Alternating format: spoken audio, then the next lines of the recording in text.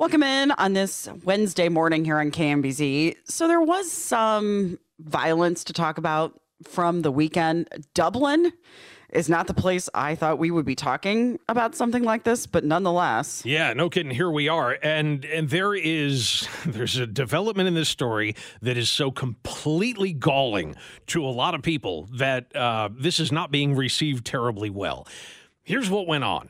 There was a shooting that took place on Christmas. Guy walked into a bar with a gun, and like a restaurant bar. It was actually a steakhouse. And so he walked in and fired a couple of shots, hit a guy, and that man is now in critical condition. He did not die.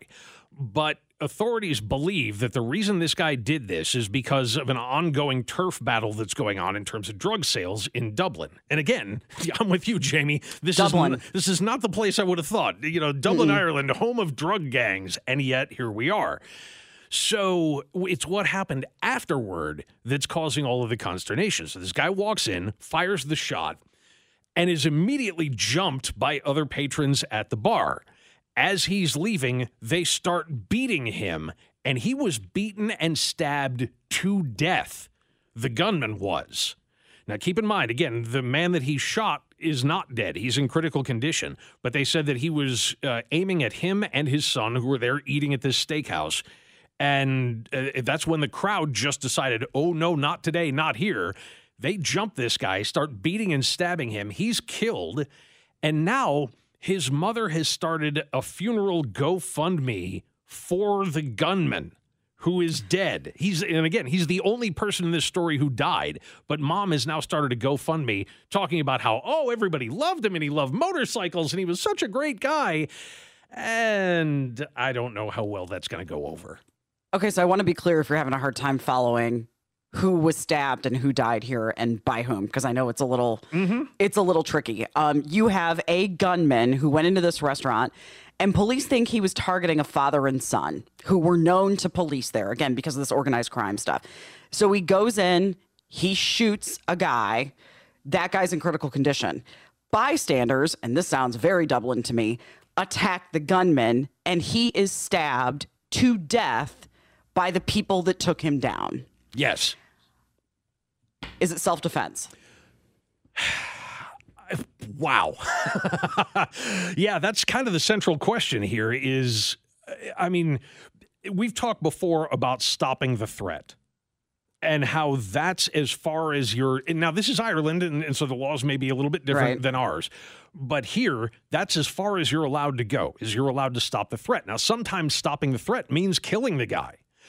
But was there an ongoing threat from him? If he was attempting to retreat and they chased him down and beat him up and stabbed him to death, then technically no. I don't know that there will be anybody really eager to prosecute them because he did just shoot a guy.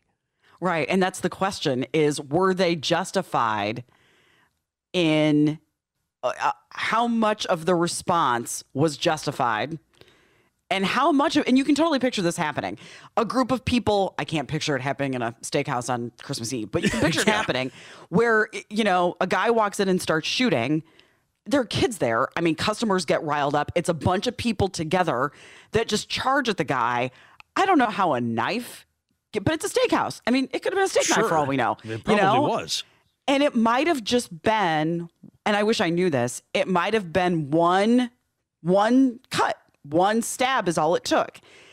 And if that's what it was, to me, that's more understandable, forgivable, less criminal than if it was multiple times. If you just go at him once and that's you stabilizing the threat, that's different than stabbing the guy from 15 different directions. Right. You know what I mean? Yeah.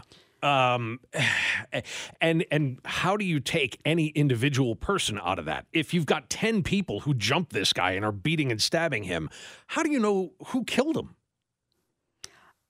Somebody would have to admit that. Yeah. And own it and say, heck yeah, I did. And that seems very Irish too. Like, heck yeah, he came in and he was a threat. And we didn't know if he was going to keep shooting, which is true. You didn't know what he was going to do and if he was going to keep shooting or not. Yeah, and I guess that would hinge on, were they able to get the gun away from him?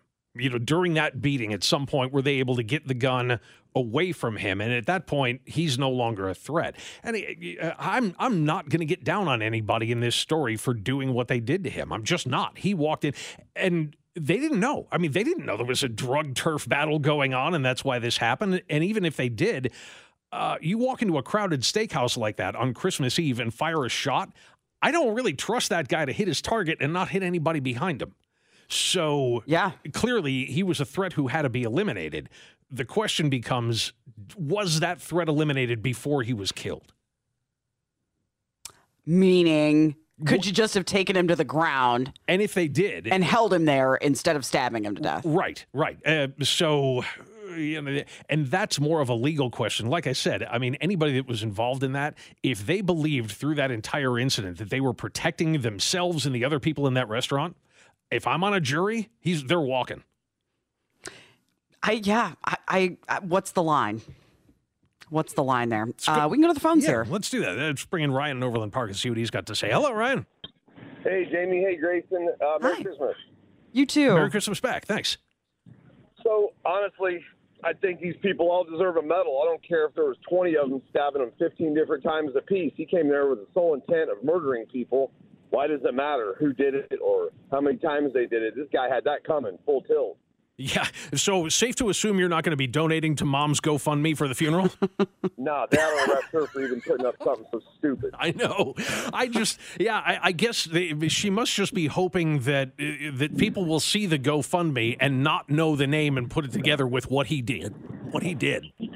Yeah, I guess potentially there are people that are that brainless, but I ain't one of them. There you go. Ryan, thanks. Is there a link to the GoFundMe?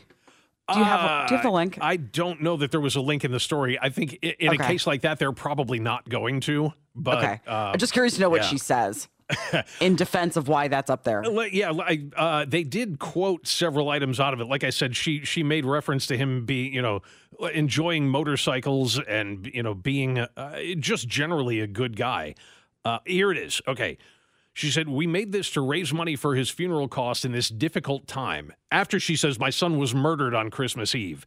She said, we're absolutely heartbroken that this has happened. He was well known for his love of motorcycles and loved by many. He was an amazing son, brother, father, and friend. We can't believe life has to go on without him. That's the end of their quote from the GoFundMe. And it, of course, doesn't mention anything about the fact that he was involved in an attempted murder, allegedly, when he was killed. Real quick, who escaped in the Audi? It looks like the men in the Audi outside realized that things had not gone to plan and sped off. I believe those were accomplices of his. Okay. So that's the problem too, is that this was a part of an organized, since 2019, they have been tracking this particular group of people. Yep. That were having trouble. So if you have thoughts here on what should happen, assuming they ever find or figure out who this was that did this, and I bet they won't. I bet it was just too many people involved. Nobody will admit to it. Yeah. It'll never get that far. What they're asking for now is they're asking for the public's help. If anybody has video of it, because that's what we do now. If a fracas breaks out, we grab our phones and get video for Instagram. But they're saying anybody that has video footage or that is an eyewitness and saw what happened, saw who might have been involved in this, then the police are asking for them to come forward. Now, there's also the possibility here, because they said that he was targeting the man and his son. That doesn't mean they were the only people at that table. Right. And if this was a drug fight, then what's to say that the other people that jumped this guy didn't do so because they were retaliating? It does put it in a slightly different air if it wasn't just what it apparently was, which is other patrons in the restaurant. What I think is interesting, too, and you may have seen this and I didn't, is that I've not seen anything from police like telling the public, hey, the next time this happens, stay out of it. Yes. No, you're right. I didn't see any statement of anything like that. The only statement that they said was related to the condition. They said a man in his 20s was fatally injured. A second man in his 40s continues to receive treatment for gunshot wounds. And the man in his 20s that they're referring to is the guy that was stabbed to death. Yeah. If we hear more about it, we'll certainly pass it along. If you have thoughts, 913-586-7798. Still to come this hour, state of Nevada, and they might not be the only ones to do this, but they're the latest one to do it, is going to let you put a particular sign on your driver's license to indicate to people that you have one of these certain diseases. What's the usefulness of that? We'll get to that coming up on KMBZ. Okay, next story comes to us out of Nevada. They might not be the only state doing it, but it's the first time I've heard of a state doing it. If you're aware that this happens elsewhere, I'll be curious to know that.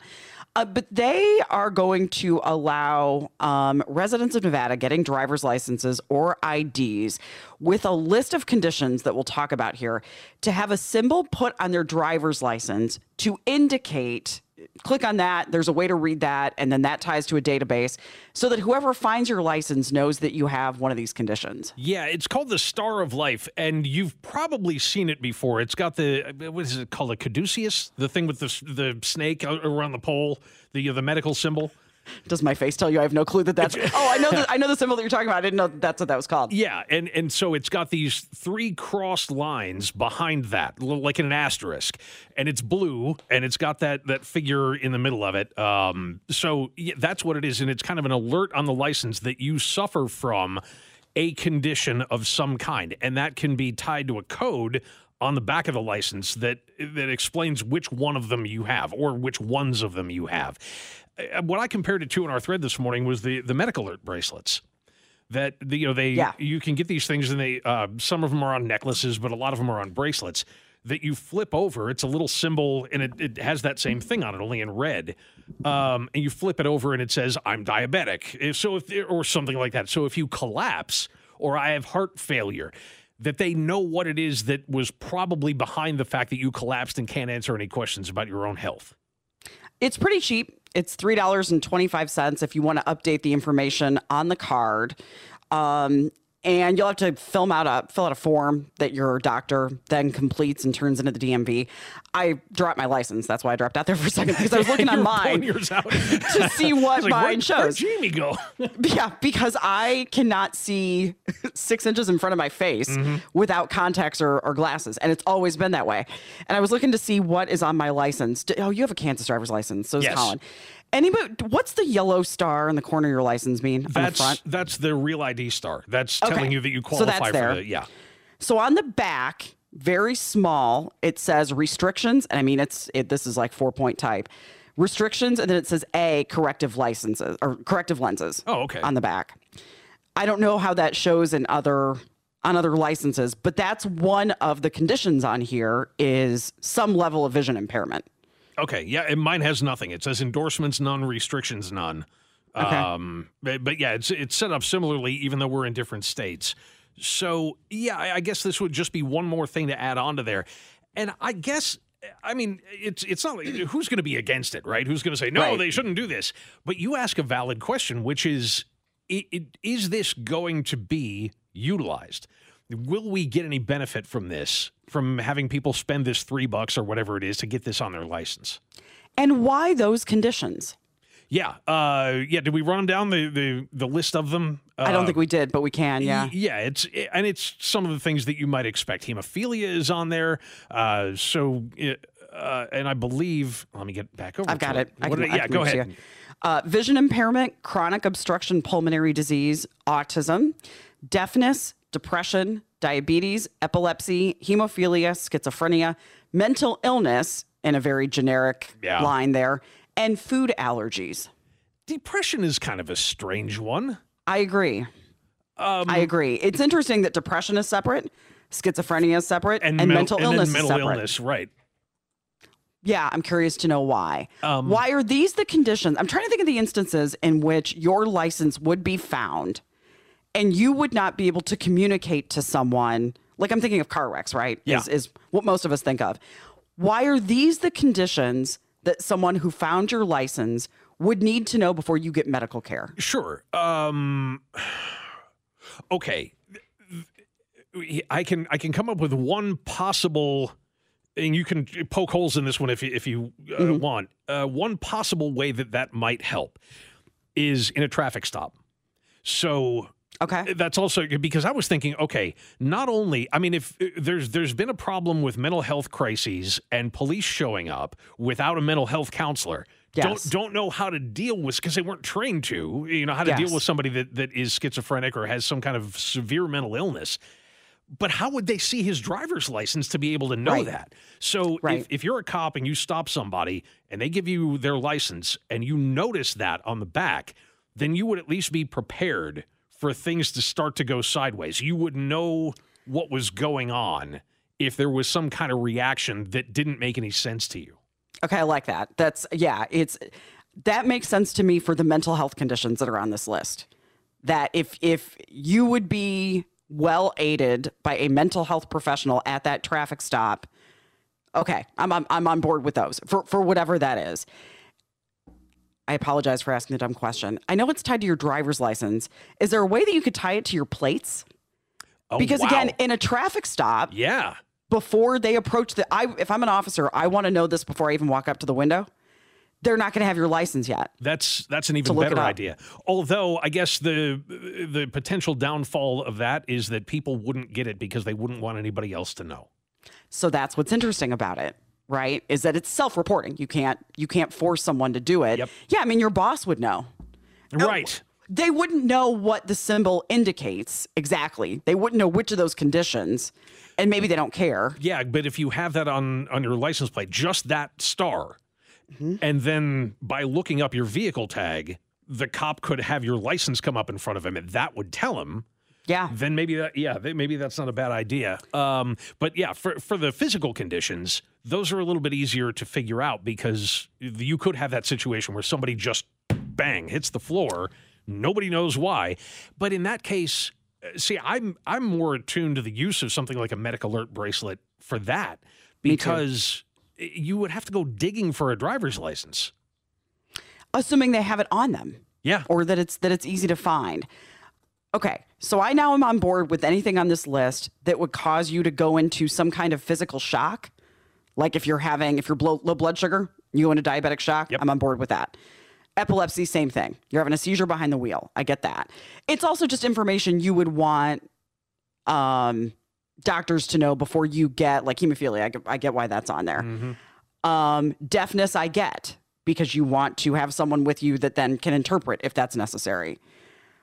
Autism is interesting. Yeah.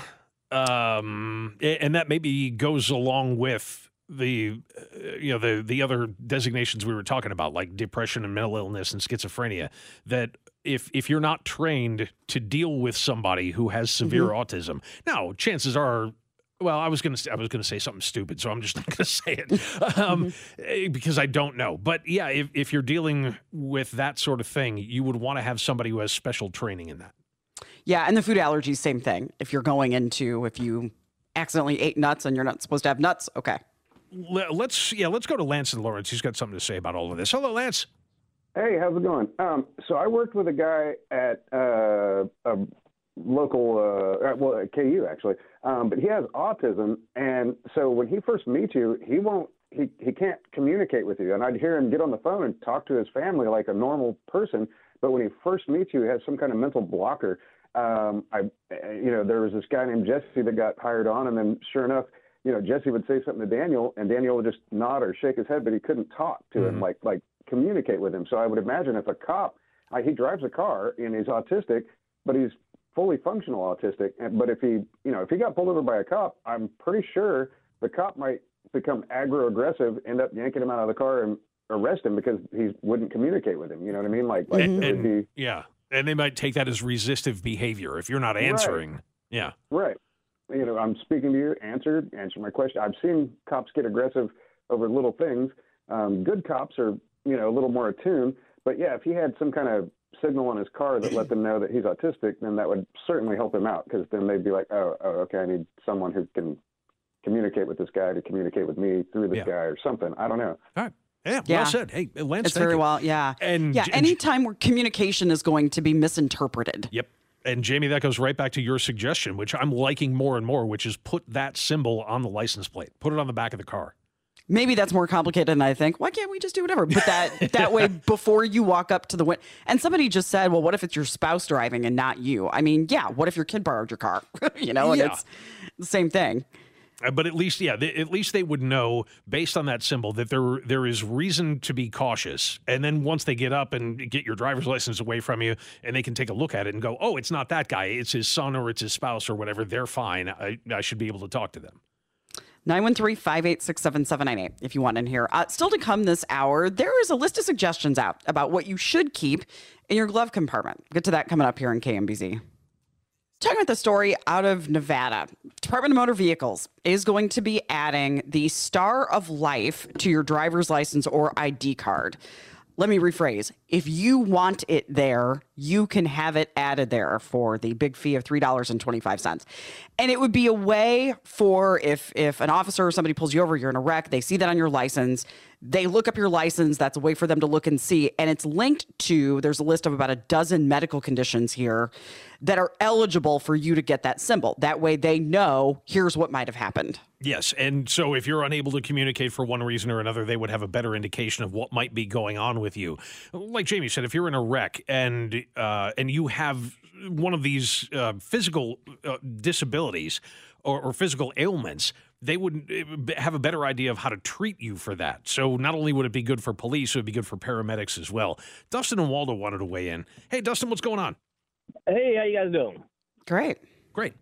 So I actually see a couple of other kind of convenient things for this that would be useful, such as you don't want something to be able to prove that, yes, you have this without needing to carry a whole medical record or going to get a medical record to prove it, such as certain jobs have, ADA desks, or you go to the airport and you need a special accommodation, or, you're going to a major event and they have certain things that can impact you that you need to, hey, schizophrenia. You don't want to go with schizophrenia and be in a big crowded area without having something to take care of it. And you don't want to necessarily go announcing that out loud to the world either. Exactly. So by having something convenient on a simple license that they can flip over, see the code, boom, okay, we know you are in a certain category of XYZ. We don't have to go through a lot of hassle. We don't have to go through a lot of paperwork. We don't have to do anything crazy. It's proving, it's set. Let's get you taken care of. Move on. Good deal. Yep, exactly. I love it. Dustin, thank you. I'm going to come back to what you said about, and several of you made this point, but just about it being a way to know. And again, if you know before you approach the car, if they're nonverbal, if they are easily spooked by one thing or another, it's a way for you to know that before you approach the vehicle. Mm-hmm. Yeah. Or when you talk to them. And that's a reason to do it, too. And I think if we're looking for, because a couple of people have said, this should be a violation of HIPAA. Nothing's a violation of HIPAA if you voluntarily do it. And if you're looking for a reason to convince people to do it, by putting, as you said before, Jamie, by putting that symbol on the license plate to give a signal to the cops, hey, there might be somebody in this car who has a condition you need to know about. You don't need to put what the condition is. Just let them know there's something to look for. Check the driver's license that's associated with this car. Right. And you can find more information before you even walk up. That when it comes to things like autism and mental illness of any stripe, that it's in your best interest to give that signal to them before they come up and you have to interact with them. If they already know that there might be an issue there, then they're going to be a little bit potentially more careful about how that interaction begins so that they don't put you on the defensive and make it hard for everybody. Yeah, and hopefully the next thing that happens is that training is given to emergency responders of, if it says autism, here's what you need to do differently. Yep. Because they're going to take the first step, take the other steps. So they then know what to do with it there. So. Sure. All right, moving on here. Lifehacker is one of my favorite Twitter accounts. I didn't see this one, but you did. But I follow that Twitter account and click on it often. Yeah, and this was great because not only did it give you some really good advice about what would seem a really banal thing. I mean, we've talked before about what we have in the glove compartment of our cars. Mm-hmm. And with most of us, it's things like extra straws and napkins. The pile of napkins, yeah. Yeah, it used to be full of maps. Now nobody uses them anymore because of GPS. But things like that. Sometimes the owner's manual is still in there. Sometimes it isn't, because it does take up a lot of space now. Those things are like dictionaries. So it's just a collection of random stuff, change, that you'll never ever use because it's so far down in there you'd have to dig for it anyway. But they ask a guy, a mechanic by the name of Todd Bialashevsky of Junk Car Medics, what should you have in your glove compartment? What could actually come in handy for you to have in there?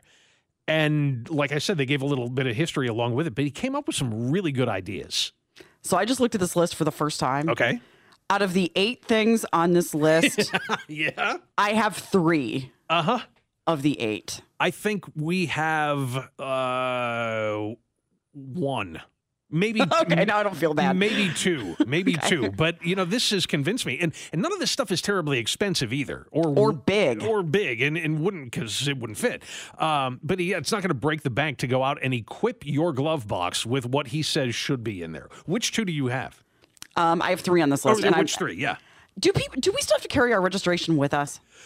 Generally, no. They because they used to ask if you got pulled over, it was driver's license and registration. It seems that most departments now have switched to driver's license and proof of insurance. Okay. So I guess they figure they can tell from the license plate if your car is registered correctly. Right. So I guess I have 4 on this list. Proof of insurance, I always figure I can pull up on the app on my phone. Yep. If I need to. I do have a flashlight. I also have a flashlight on my keyring, little one, if I need it. I do have you squeeze, like the little LED lights. Yeah. I just went through and got like a personal little alarm for my key ring too, so that's on there. I do carry the manual to my car. Okay. And I need it sometimes. I've needed to look it up for various reasons that have come up. Proof of insurance and registration is on here, and I carry 2 tire pressure gauges. Oh, really? All the time. Okay. I don't know why. There's 2. You but probably just didn't realize you had one, bought another one, and threw it in there, and now there's 2. But what one of the suggestions they make is indeed a flashlight, and that's one of the ones I don't think we have. We really should, and it doesn't cost much to get a little cheap, like a mag light or something, the little tiny ones, and they're excellent. I mean, they're incredibly effective, and if something goes wrong at night, well, you're going to be shafted without one. So your vehicle manual is in there, proof of insurance and registration, tire pressure gauge, which is one of the ones I think we do have, a pen and paper. And I think we've got both of those in the glove box. But he said, sometimes exchanging information after an accident, you've got to write things down. You've got to write down the other guy's contact information or whatever. And it's simple to have it. Now, you might say, well, I've got the Notepad app on my phone. Yeah. And I can use that in a pinch. Yeah, that's true. But if you've got the pen and paper, sometimes it's just easier to find. And I have about 12 pens in my purse. Okay. Always. And I always figure there's a receipt somewhere, probably if I were to need it, or napkins. Same idea. Contrary to popular opinion, I do not carry a Merce, so we've had this conversation at length. Yes, I think it's one of the reasons my wife and I are still together. But yeah, she does the same thing. She's got a couple of pens and things like that in her purse. But if I'm out there alone, I would not have ready access to one. I don't carry a pen on me. Dad always had them in the shirt pocket. Yeah, mine too. Because he was a salesman and that's what he did.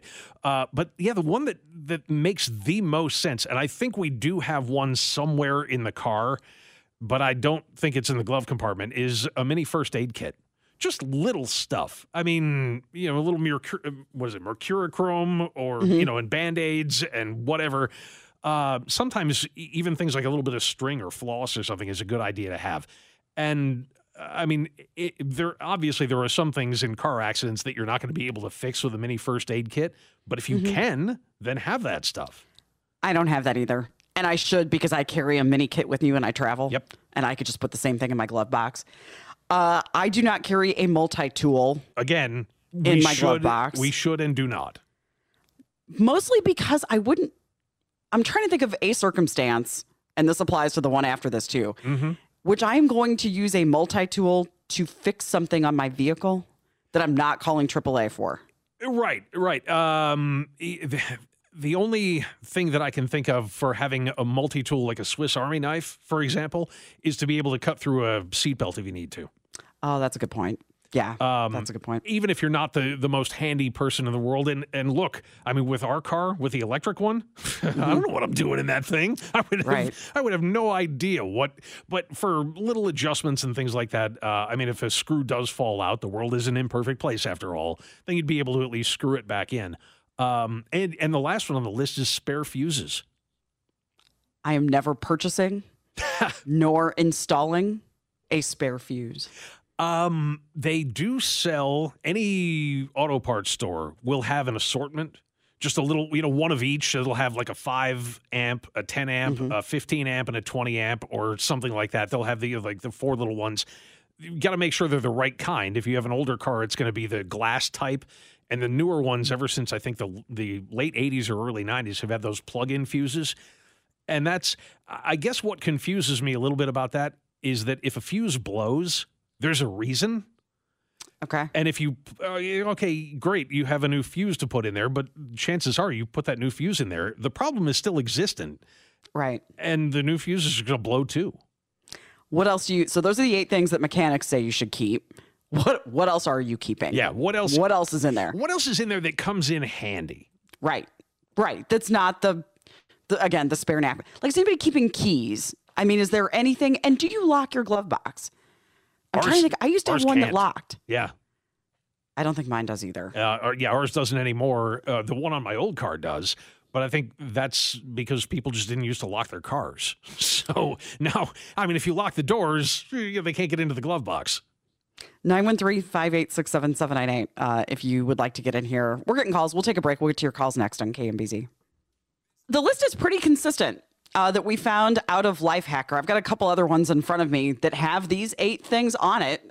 So this is kind of a good list of the stuff that you should keep in your glove compartment. Yeah, and a couple of them are coming in off of the text line as well. In fact, Colin popped a couple of them up on our thread as well about other things that could come in handy. Bottle of water.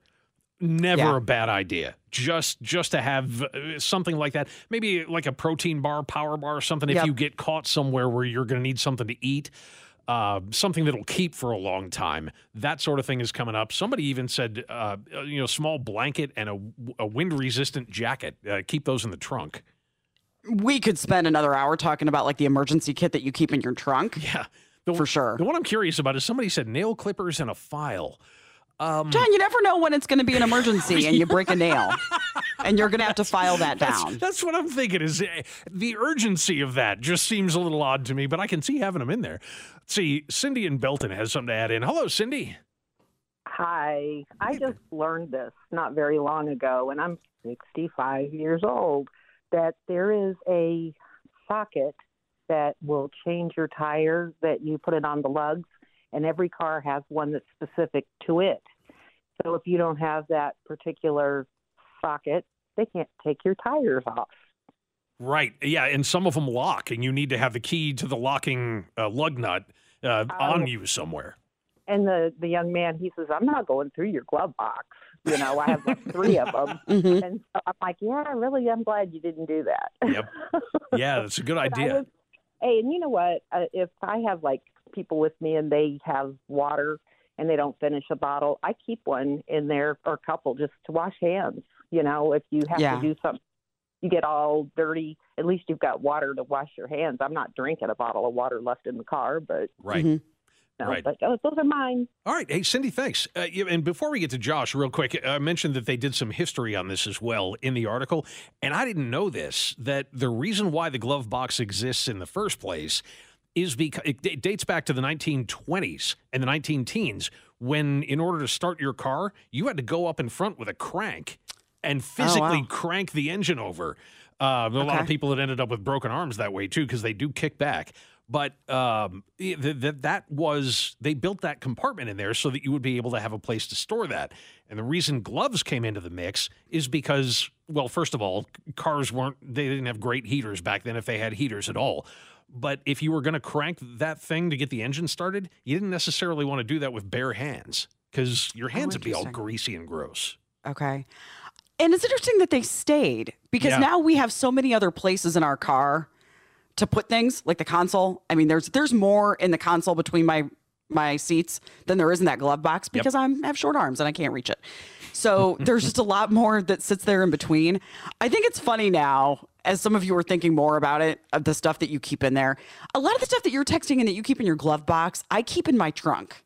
But somebody just said a small hammer to break a window. A couple of you have said that. Yeah. Yeah, and that's one that every time that comes up, we also mention that you can take the headrest off. Right. If you need something to do that, to break a window from the inside, you take the headrest off. It's got 2 big metal bars that hold it into the seat, and use them. You can smash a window with one of them. Can't do it with your elbow like they do in the movies. It won't work. Trust me, it'll break your elbow before it breaks the glass. One of you does a lot of car picnics, and you keep everything: paper plates, straws, salt, pepper, sugar, everything in your glove box. Love it. Okay. Yeah, a car picnic. All right. Off to Jim in Kansas City we go next. Hello, Jim. Hello. Hey there. Okay, here we are. Hey, Jimmy said she would never want a multi-tool in her car. I understand that. She's not going to use pliers or a knife. But one multi-tool she should have is a little miniature Swiss Army knife. It has tweezers, a toothpick, just a little blade, and scissors, all in one little thing about the size of lipstick. That would be, my wife has them, and she uses it all the time. For what? In the car, for what? For cutting a package in the car if you need to with the blade. The toothpick, haven't you ever come out of a restaurant and all of a sudden, oh my God, look in the rearview mirror. I got a big chunk there. You got a toothpick right there in your multi-tool or your little Swiss Army knife. Okay. All right. All right. Jim, good advice, man. Thank you. Yeah, I'd forgotten about the little toothpick. And that's the thing where you can open a can. The little can opener on the Swiss Army knife. It takes about a week to get a single can open with that thing. I don't know if anybody's ever done it. Let's see. I think we have Josh on the line back in the Northland. Hello, Josh. Hey, guys. Hey, what do you got for us? So, like, the plastic bottles for washing your hands or whatever, that's just don't drink it, especially if it's been in there through the summer months, because the heat will, fuse the plastic particles into the water. Oh, okay. I mean, an emergency, if you don't have anything else, yeah. But, like, a metal container or an aluminum container for drinkable water would be better. I do want to say a lighter, something like that. And I just wanted to throw out there, the whole breaking a window with the headrest is a myth, man. You're not going to be able to do that if the window's rolled up. There's no way. Really? There's been multiple people that have debunked it, even with the car not submerged in water, which would make it even harder. Yeah. You're not breaking that window with that headrest. You really need to get a window breaker tool. What about windshields? The windshield? Yeah, the glass is a lot thinner. I've watched multiple people like test it out, and talking guys, you can tell that they work out. Yeah, they can't break the windows. Okay, all right, they've tried. Yep. Thanks for the correction. Appreciate it, Josh. Somebody just said pepper spray. I just did this. I just went through, I think I said this when I got back from my trip. I went through and I bought like several personal safety devices that I didn't own before. Yeah. I did not own pepper spray. And I feel sort of ashamed about that. And so I bought one now that I keep in my purse and one that I keep in my car, just in case I don't. My purse is always accessible, but just in case. Gotcha. Some of this other stuff is coming in. I told Colin during the break, one of the things I keep in my, and I don't know why I do this in my glove box, but anytime I get my car repaired, I keep the paperwork in the glove box. I don't know why I don't bring it in and put it in the file, but every time I get a new tire, I shove that in the glove box. I guess, I mean, if you're going to go trade your car in, now you do a lot more planning when you go to buy a car than most people do, which speaks well of you, by the way. We all should do that. But most of us just get, let's go look at cars, and then you end up buying one. At least you've got all that documentation. It's there. You don't have to run back home and get it. Yeah. Keep these coming in. Someone just said, yes, pepper spray does have an expiration date, but I think it's like 5 years. Yeah. So no big deal. So do condoms, which somebody else texted in. Just remember, they do have an expiration date on them. So, for those of you who are hopeful for a much better weekend than you would have had otherwise, just check the date. I think we'll end. I think we'll wrap it up on that note. Colin, real quick before we break, talk to us a little bit for a second about what we're going to do coming up after 12 o'clock. Yeah, professor, mentor of mine from Kansas State passed away just before Christmas. So I contacted one of my other former professors that worked with him for a while, and he's going to come on and just give him some insight into his life and kind of what he meant to radio. Big name in broadcasting. Absolutely. We lost a couple of them over the last few days, so we're looking forward to that. Excellent. We'll get to that coming up here on KMBZ.